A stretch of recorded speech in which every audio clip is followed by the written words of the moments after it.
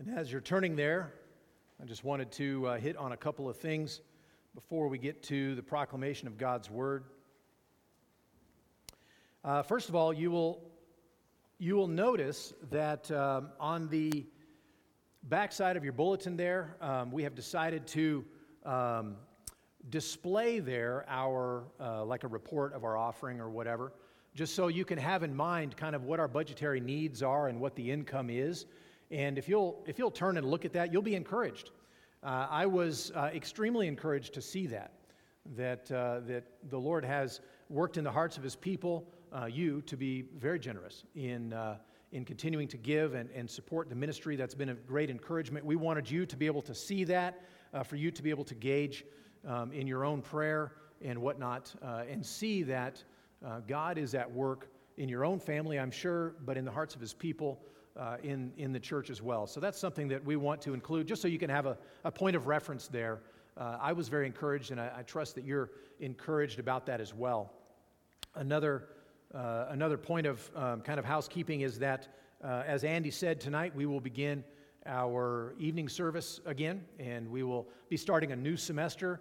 And so we meet across the hall or across the way there in the fellowship hall at 6 p.m., and we'll sing a couple songs, and then we'll go to a time of teaching, and we will endeavor to be done at 7, and we have done pretty well at that in the past. So if we can get the preacher to keep the message short, that helps, I understand, in theory.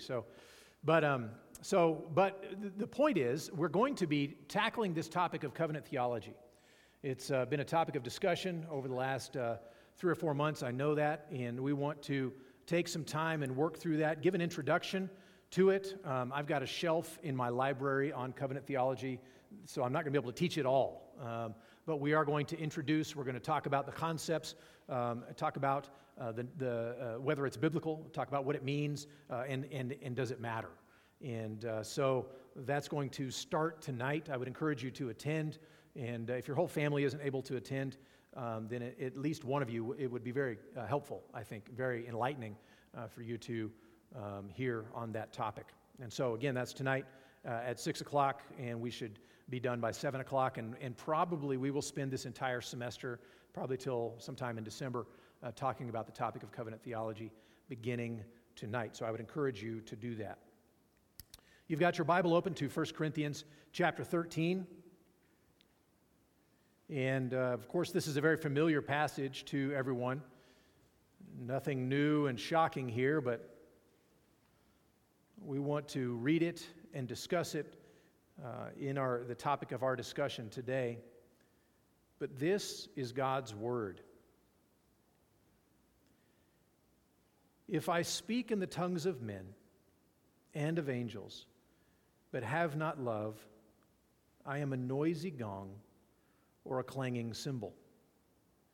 And if I have prophetic powers and understand all mysteries and all knowledge, and if I have all faith so as to remove mountains, but have not love, I am nothing.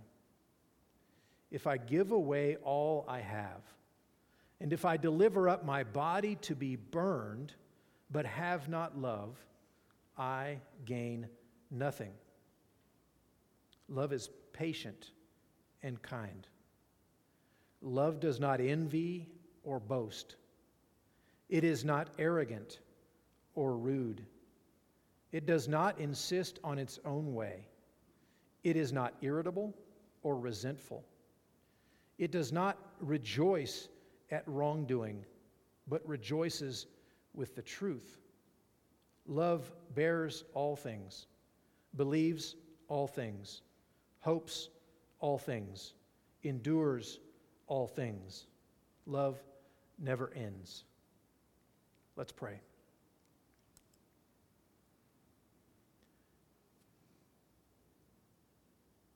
Father, having read this passage on love, we recognize that we have all too often fallen short of that standard. Even in our treatment of those who are nearest and dearest to us, those we would say we love the most, we see in this passage that we have often fallen short of that even. Much less those that are a greater challenge for us to love, and yet we've been called to do so. Father, as we ponder what that love looks like, and as we ponder how it affects our speech, and even the things we hear and the way we hear things, I pray that you would help us to think well today. I pray that you would work in our hearts, that we would love what you love, and that we would hate what you hate. I pray that you would convict us where we need that you would comfort us where we need that, and that in all of it you would give us strength. So we pray for your blessing on us in these next few minutes. In Jesus' name, amen. So you'll notice that we are in 1 Corinthians 13 and not Genesis, and that's in large part because as I was reading through the Genesis account, it's a very notorious account of the terrible behavior of the family of God, really. When you have a mom and her son working together to deceive a father and a brother, and all that goes into that, and we'll tackle that, and we'll tackle that in due time. But as I was thinking about that and just thinking of the way there was such impact upon the family of God by the words that were spoken, by the conversation that went on, I was struck with our own situation here in our time, in our church, in our town. That we live in a small town, and one of the, there are many, many benefits of living in a small town. I've lived in huge towns. I'd rather live in a small town. One of them is that word gets around, and you hear things, even if you don't want to hear things. You can't get away from it. And many of those things that we hear are not good. They are discouraging to us, and they perhaps make us think differently about someone, or think differently about a situation. That we live in a context where we hear bad reports. And what I want us to address today is how we deal with those bad reports, how we deal with gossip, how we deal with slander. First, what are they? And then, how do they work? How is it that the enemy uses the words spoken in gossip and in slander to wreak havoc in the body of Christ? And then how we can combat that. I don't get the sense that there's any slander necessarily going out from our midst, but I do think there is slander swirling that nevertheless makes it into our ears in this community. How do we deal with that? How are we to think about that? That's what I want us to focus on in our time. How do we deal with that tasty but deadly poison of slander? And so we're going to be looking at a number of passages. So you'll need a pen out and you'll want to take notes. All right, I'm going to read these verses that I go through. I'm not going to take the time to have you turn there because that would be, I think that would take too long, but I want you to write it down and I want you to go and check for yourself. All right, I will read it to you. If you can turn there fast enough, if you're lightning fast on your phone to get there, that's fine. I'm not necessarily going to give time for that purpose, but I want you to write it down so that you can go back and meditate on this yourself, so that you can see that this is indeed what the Word of God says. And there's going to be a pile of passages, okay? And so I encourage you right now to get your pen out and make sure it's working, have your paper there and ready to go. First of all, I want us to talk about these topics and discern between slander and gossip. How to discern between slander and gossip. Now, these are very closely related topics. The two concepts, there's not a clear separation. This is clearly gossip, and this is clearly slander, and they're different. No, they're very closely related to one another. And sometimes the main difference has to do with how damaging the information is. If it's did you see his hair today? Well, is that really damaging? No, that's not. I mean, it's gossip. That's not really slander, right? Slander would be something that would be perhaps more damaging to character or to reputation or position or something like that. So it's kind of hard to define, but we'll do our best. A helpful definition of gossip that I've heard, first of all, is the sin of bearing bad news behind someone's back out of a bad heart. Now that's alliterated so that you can remember that. The sin of bearing bad news behind someone's back out of a bad heart. There's some sort of motive to run that person down in some way. Maybe not a massive way, but in some way there's something, you get a certain pleasure out of kind of airing this guy's dirty laundry, even though it's not bad laundry necessarily, but you kind of get pleasure from it. You're deriving pleasure at his expense. He's not even there. It's behind his back, and you're bearing some bad news about him. And so 1 Timothy 5:13, in talking about what to do with widows in the church, how they ought to be treated, and Paul is encouraging them for young widows to go and get remarried, and because you got to be careful that verse 13 of chapter 5, that they not learn to be idlers, going about from house to house, and not only idlers, but also gossips and busybodies, saying what they should not. Right? That there's a carelessness that threatens to creep into idle conversation that gives way to gossip. You're just chatting, how's the day, and I saw so-and-so at church, and then it's kind of, you noticed his hair was a little funny, so that'd be kind of fun to tell so-and-so about. And so you move into that, right? It's just kind of idle chatter that kind of goes that direction, kind of gives way to gossip. Or another aspect of gossip that has been helpful in our instruction to our children, and I encourage each of you to keep this in mind, that whoever gossips to you will gossip about you.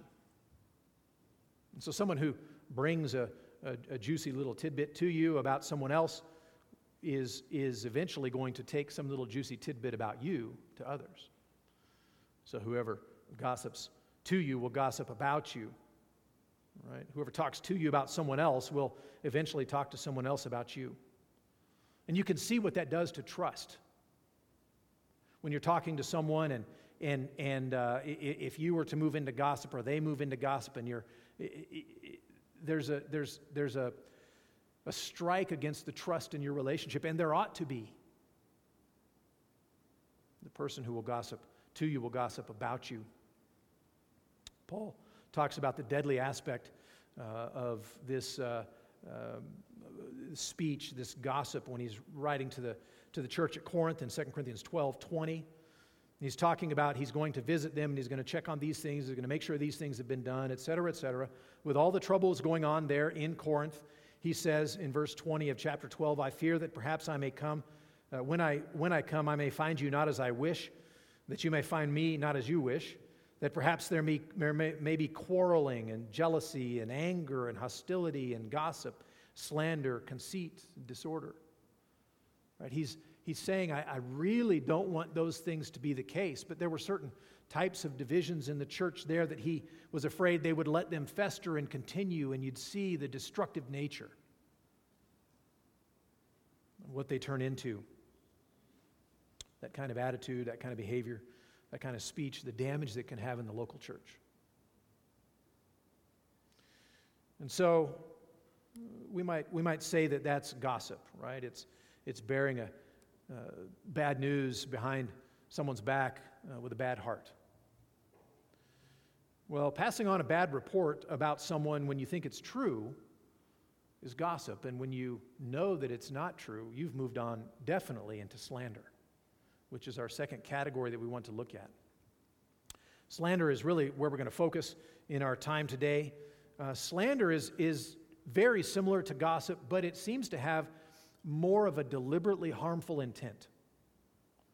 It's not just to chuckle about his bad hair, but it's more about character. It's intended to give harm in his reputation, perhaps, or her position, or others' trust of her. It could be harming in that it's a damaging lie, something made up, it's untrue. It could be harmful in that way, or perhaps it could be harmful in that it's the deliberate and intentional sharing of bad information for the purpose of harming that person's reputation. You want to get that information out there so that you can do damage to her. Other people need to know this because they like her and they really shouldn't like her. They shouldn't think well of her, and so I'm going to get this thing out there. You see the harmful intent. Right? It comes from a desire. Why is that? The person saying that, this information needs to get out there because people like her, and they shouldn't like her that much. They trust her, and they shouldn't trust her like that. It's really a desire to lower her and raise yourself. It's a desire to exalt oneself. It's talking another person down. It's almost always behind their back.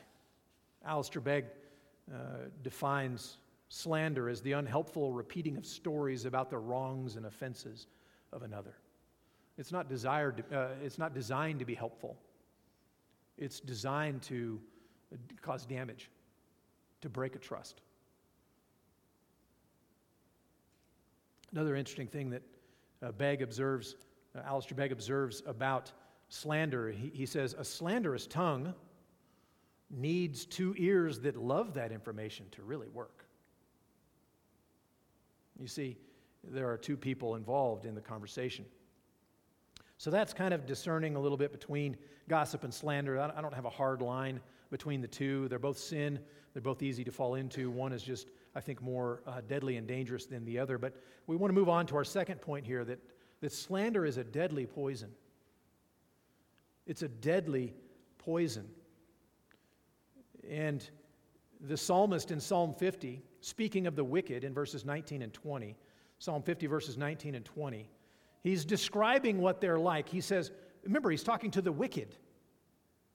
He says, you give your mouth free rein for evil, and your tongue frames deceit. You sit and speak against your brother. You slander your own mother's son. That's what the wicked do. And it's pretty easy sometimes to catch ourselves doing that. But that's what slander is. Speaking against our own mother's son, against our own brother. We're giving free rein for evil to let our mouth run. James chapter 1 and verse 26 says that it actually reveals our heart. If anyone thinks he is religious and doesn't bridle his tongue but deceives his heart, that person's religion is worthless. There's an evidence of this is not consistent. Slander and that kind of speech is not consistent with Christian character. That person's religion, that person's faith, that person's Christianity has not affected this area of their lives. Leviticus chapter 19 and verse 16 points out that slander victimizes another person. There is a victim of slander. Leviticus 19:16, you shall not go around as a slanderer among your people, and you shall not stand up against the life of your neighbor. I am the Lord. Now that's all one sentence. Slander is mentioned in the same breath as allowing another to be victimized, standing by and letting another person be victimized. The two are akin to one another. Slander victimizes the person spoken of, and it is inconsistent with the character of God.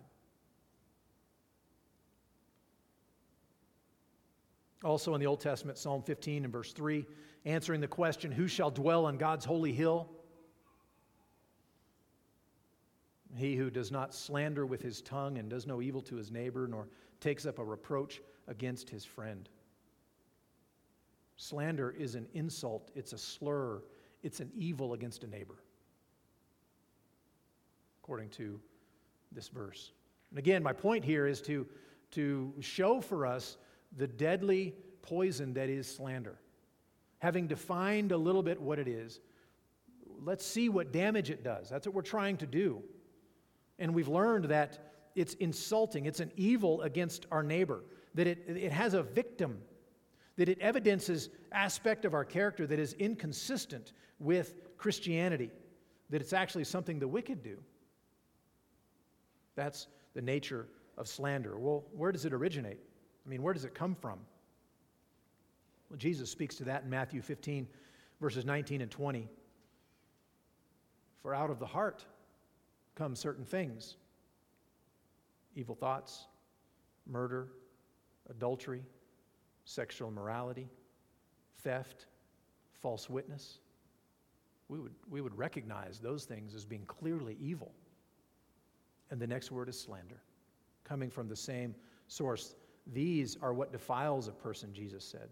Alongside murder and adultery, slander is a defiling evil that springs from the heart. This is the nature of this slander that I'm talking about. And again, I want to be very clear that I'm trying to help us deal with the swirl, perhaps, of slander and gossip that goes around. Now, you may be oblivious to all the things that are being said in this community. Maybe you're not as plugged in as some people.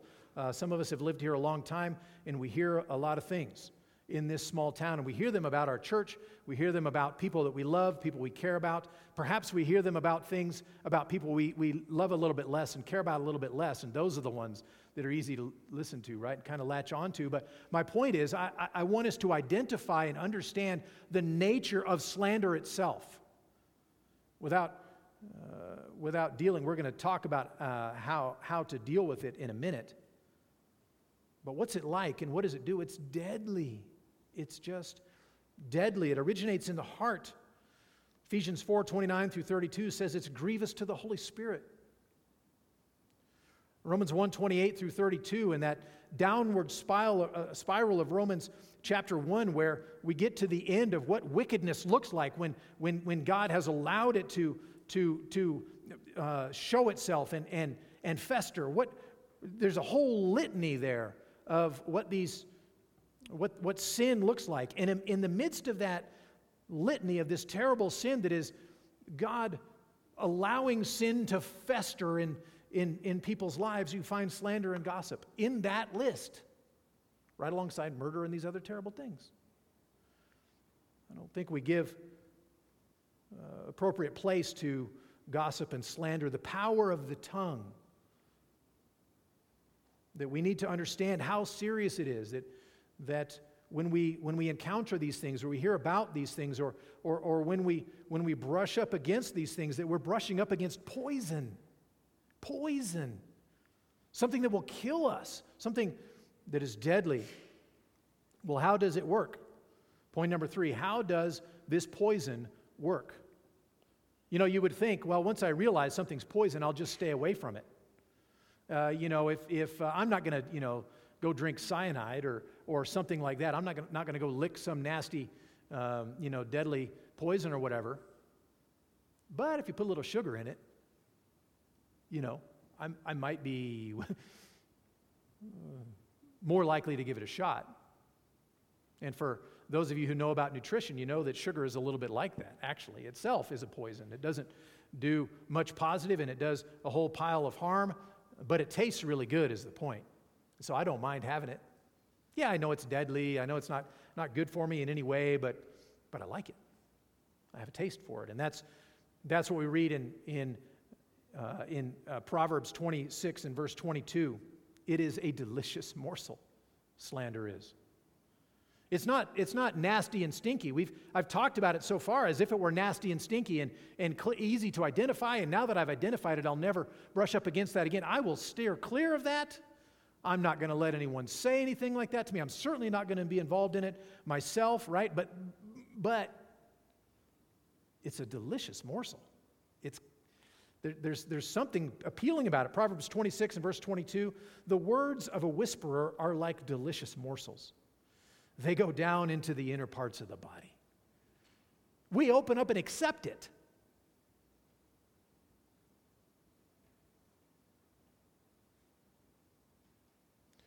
It's especially sweet, it's delicious to consume, and it has a deep, if unseen, impact on the person who ate it. It goes deep into the body. We take it right in. We fall for this. This is how the poison works. But then what does it do once it's there? Proverbs 16, verse 28, a dishonest man spreads strife, and a whisperer separates close friends. What can whispering do? It's just some harmless chatter. It's just, a story that I heard. It's not really that big a deal. And it was a little bit sweet. It kind of went down easily. And what's the result? Separates close friends. It separates.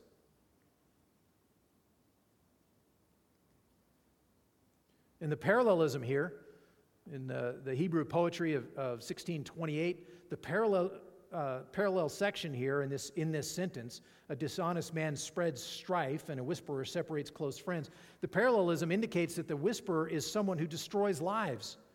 Whispering breaks friendships and it destroys lives. It's more than detrimental, it is deadly, destructive. Separates close friends. Proverbs 25 and verse 23 says that it also produces anger. The north wind brings forth rain, and a backbiting tongue, what does it bring forth? Angry looks. It keeps anger stirring. It causes the development of some kind of anger where there had not been before, but this north wind had blown. This slanderous speech came, this backbiting tongue, and what does it produce? It produces anger. It's deadly. And so maybe it's possible that if you're struggling with anger, it might be that you have been listening to a backbiting tongue. Somewhere in your circle, there may be this north wind blowing to keep the anger on a simmer. It's even possible, perhaps, that that's you. It's harmful. One Puritan said it this way. He is talking about the talebearer, the person who carries on the message, the gossip, the slanderer. He says, the talebearer has the devil in his tongue, and the receiver has him in his ear. The thief does send one only to the devil, meaning there's one victim of the thief. The adulterer, 2, and the slanderer hurts 3. Himself, the party to whom, and the party of whom he tells the tale. There's insight there. How deadly, how devastating is tale-bearing, is gossip and slander. And so, how does the poison work? What does it result? What does it do? What does it accomplish? Well, first of all, it's easy to take in. It's like a spoonful of sugar. Helps the slander go down. The result are ruined relationships and damaged lives, persistent anger, frustration. Those are the results. That's how it works. So far, nothing really new probably, but I want to focus our time on this last section, the antidote.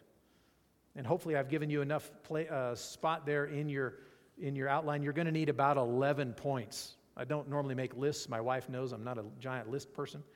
But I made a list of 11 antidotes, ways to fight against this. Number 1, simple, don't whisper. Don't be a whisperer. Proverbs 26, verses 20 through 21. For lack of wood, the fire goes out. And where there is no whisperer, quarreling ceases. As charcoal to hot embers and wood to fire, so is a quarrelsome man for kindling strife. Whispering keeps the quarrel going, so don't whisper. Don't be a whisperer. I've seen videos of this. I've never seen it in action, which I'm happy about, where there will be like a wheat field, and it's late on into the fall, and so it's starting to dry out, and then there's a fire. And the fire, of course, would love to eat that whole wheat field, right? And you see this fire crawling across this wheat field, depending upon how strong the wind is, maybe it's running across this wheat field. And so from the bottom of the frame on the video, you see the farmer in his tractor. And he's got the disc down. And he is hightailing as fast as he can. And he is cutting across there. He's disking across in front of the fire. Why is he doing that? Like, you can see them get close to the fire, and he's kind of risking a lot of things, but he's making a fire break. He's making a dead place where the fire can't go beyond that. Folks, be that dead place. Don't whisper. Don't carry it on. Don't carry the fire from this place to that place. Instead, be that fire break yourself. Don't be a whisperer. Second, don't be a consumer of slander.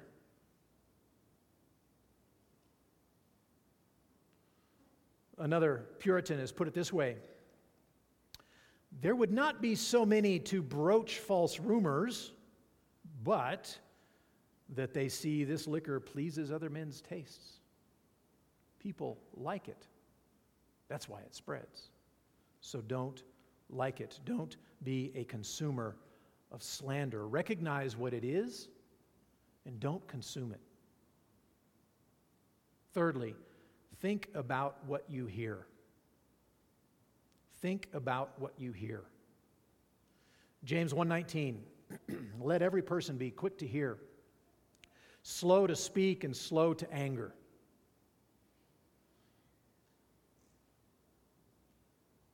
Thomas Watson says this about the credulous man or the gullible man. He says, a credulous man is akin to a fool. He believes all that is told him. And this often does create differences. As it is a sin to be a tale bearer, so it is a folly to be a tale believer.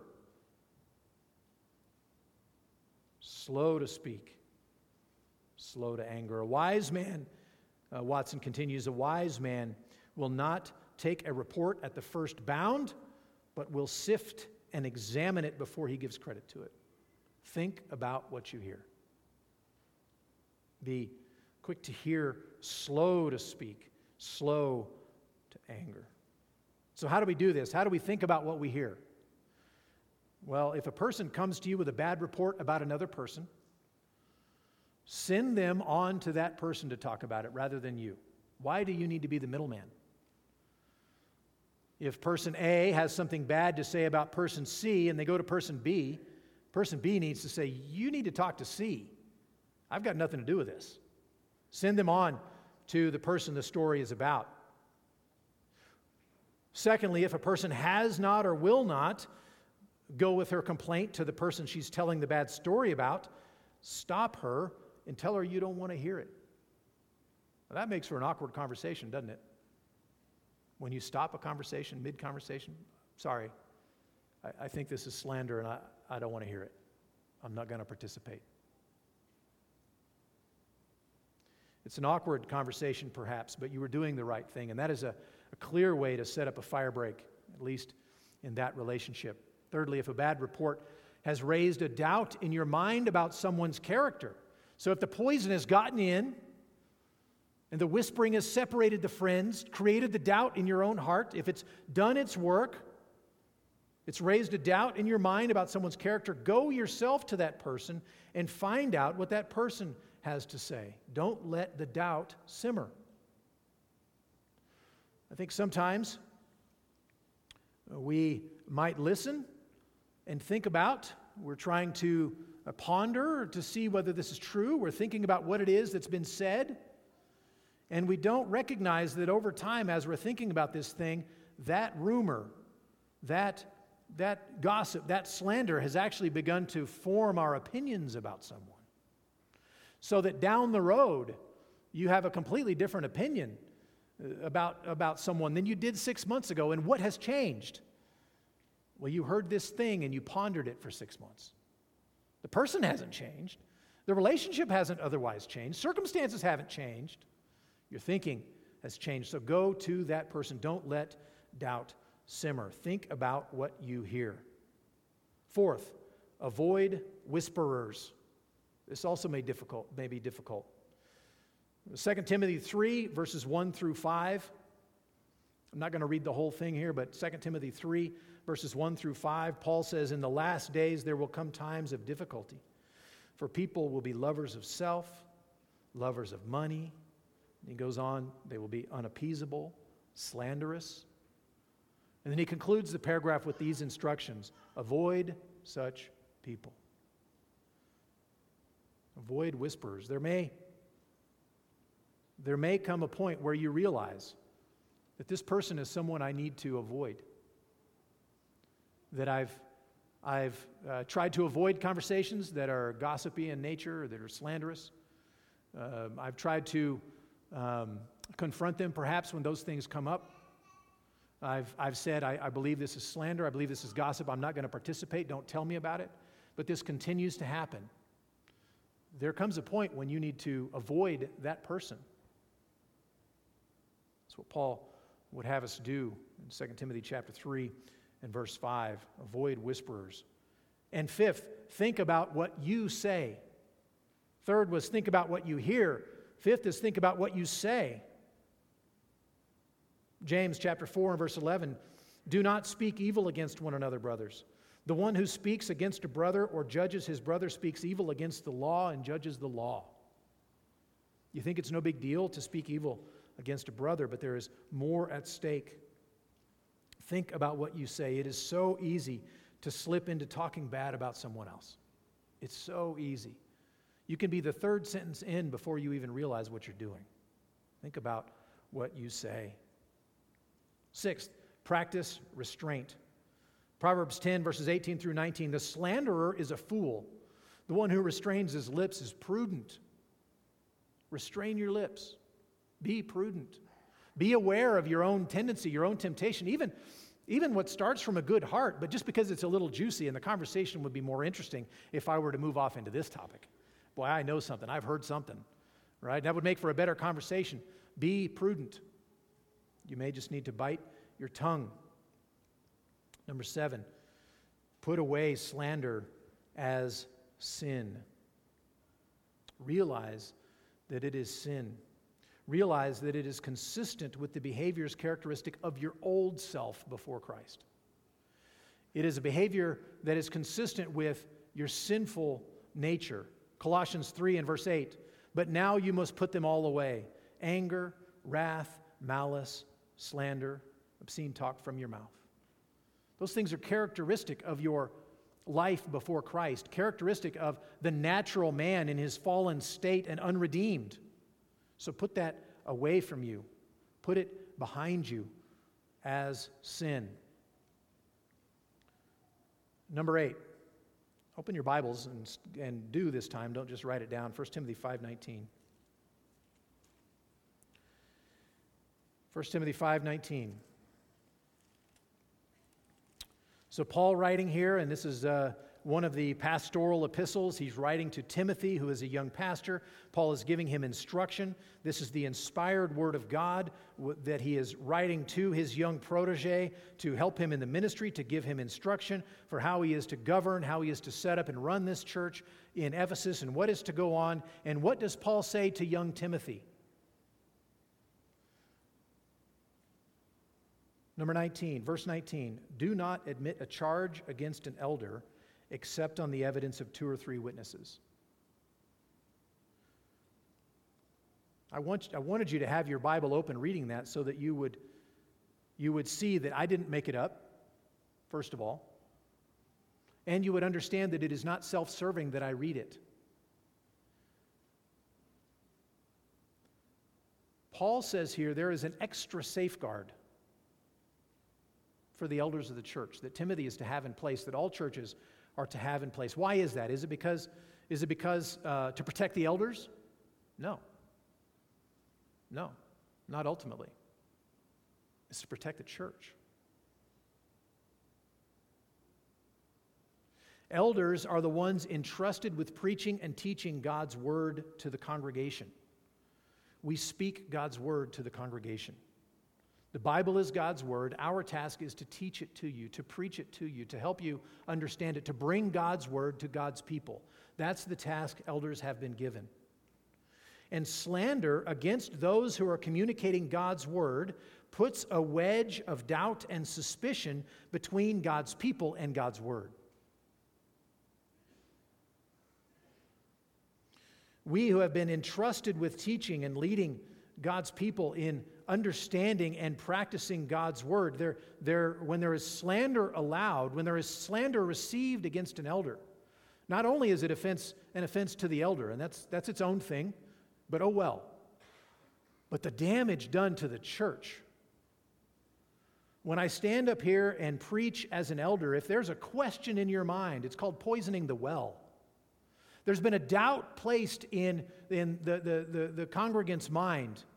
Well, I know he says that, but I've heard this about him. And so, see, the Word of God is stopped up. The communication, the teaching of God's Word that elders have been called to do is hindered when that well is poisoned. And so, Paul says, in light of that, don't don't receive a charge against an elder unless there are 2 or 3 witnesses. You've got to establish this thing. And by the way, that doesn't even prove it.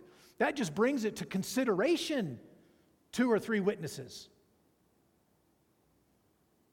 Because the communication of God's word to God's people is what is at stake. And we who are in the ministry understand when we came into the ministry that this was part and parcel with being in ministry, is that you will have things said against you and said about you. It's not about protecting us. It's not about protecting me or my position or any of that. It's about protecting the church. Paul's concern is for the church, that they would not let any idle report or gossip or slander mute the voice of the elders in the hearing of the people, that the well not be poisoned. And so you protect that well. You guard it cautiously. Because not to do so is to allow God's people to be cut off from the ministry of God's word to them. And that's what Paul's concern is. And that's what our concern is. And so that's why we offer ourselves at the end of the service. Come and talk to us. These things may be disturbing you. You've heard something, there's something in the wind and it's disturbing to you, it's concerning to you. Come to us and talk to us.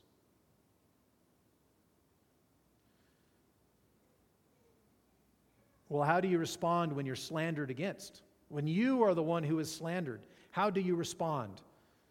Number 9, keep a good conscience. And this is sort of a preemptive way.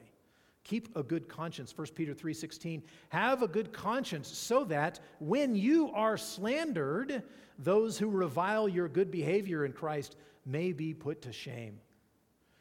A preemptive way to guard against slander or to respond in advance to slander is to live in a way where your conscience is clear.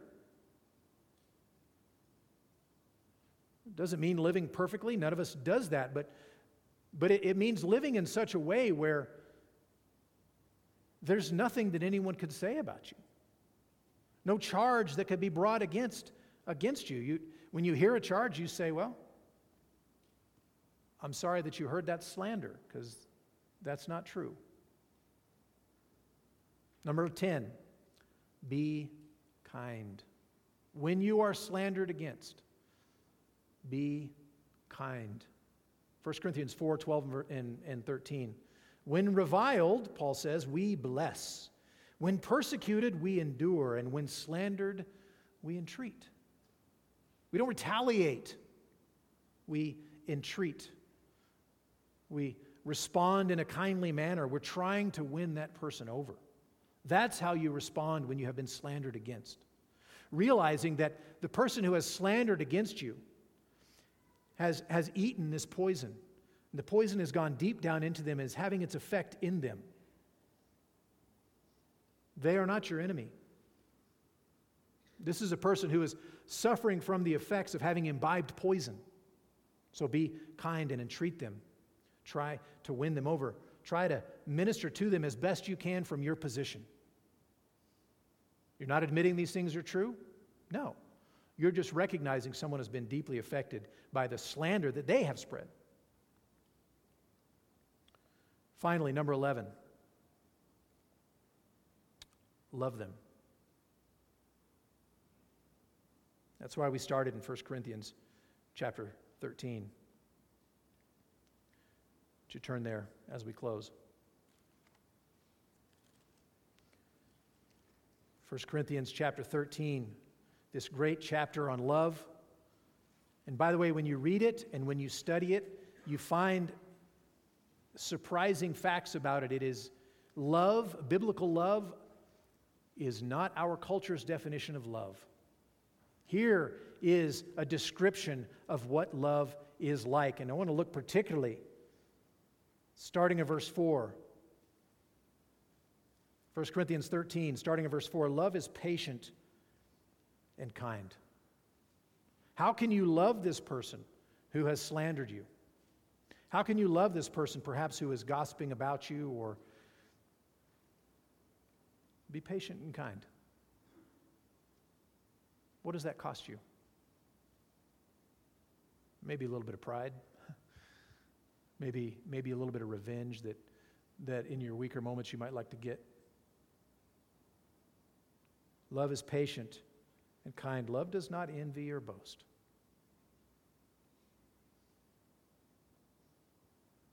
It is not arrogant or rude. And who doesn't have it in their heart to be rude in that moment? When someone has spoken that way about you, when they've told those damaging things about you, they've lied about you, boy, that kind of gets your back up a little bit and you kind of want to fight a little, don't you? But that's not what love does. The love that we are to show as Christians is not arrogant, and it's not rude, and it does not insist on its own way. It's not a fight. We're not entering into a fight that we're going to win. That's not the point. We're seeing this person who has slandered us as someone who needs to repent, someone who needs to be ministered to. The enemy in this situation is the enemy, by the way, whose name can be translated slanderer. This person before you is not your enemy.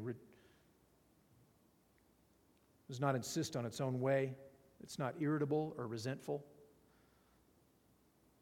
I'll say that again. It's not irritable or resentful. That's love. Doesn't rejoice at wrongdoing. So someone has slandered about you. They've said bad things about you, spread stories and whatever, and then you hear that they did something wrong. That's the winning strike right there, right? No, you're not rejoicing at wrongdoing. It was wrongdoing. Does not rejoice at wrongdoing, but rejoices with the truth. Rejoices with the truth. So even that person who has slandered about you, when you find out that perhaps they've changed their view on that thing and they realize that what they said about you was not true, great. That's wonderful. Here's the kicker. How do we treat others? How do we think about other people? How do we think about other Christians? This is worth meditating on the rest of the day, the rest of the week.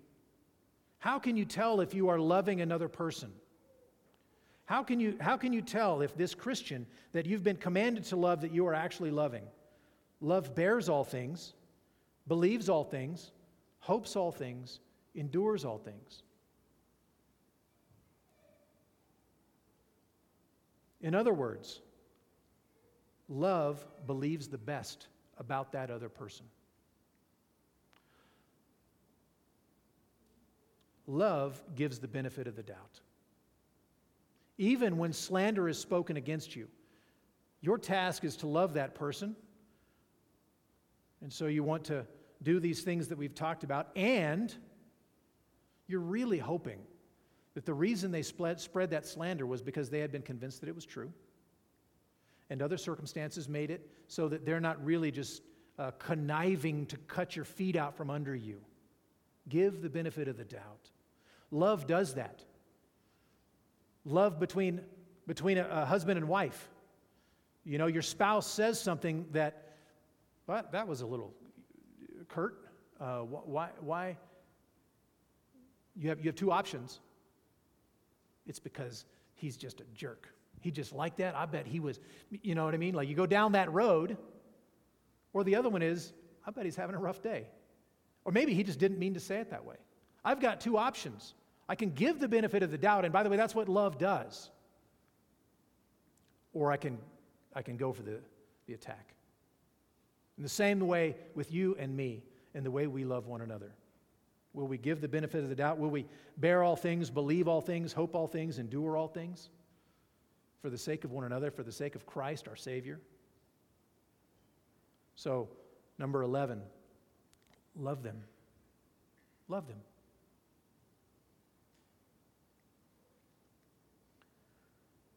Jesus gave his own life to save sinners like us. Even knowing our own proneness to do and say these things, to behave in exactly this way. That in my worst moments, I can do these things too. I can think this way and say things like that. These things are among the sins that Jesus died for. In Christ, we have been forgiven them. Praise Jesus for that. Because these things, Jesus said, they're not surface level things. This isn't like some little thing on your skin that showed up and it was kind of unappealing to look at. No, it stems right from the heart of who we are. And that's why it's so deep-rooted, and that's why it's so evil. And it's revelatory of our own thinking. And even those sins, Jesus gave himself for. Praise God for that. And now, we who have been forgiven much, we who have been forgiven those very things, first of all, let us be forgiving. And second of all, realizing how hateful they are to God and damaging they are to the church, let us put them away. Let's avoid them. Let's recognize them for their deadly nature, recognizing how damaging they are to the bride of Christ, how offensive they are to Christ himself, and let's put them away.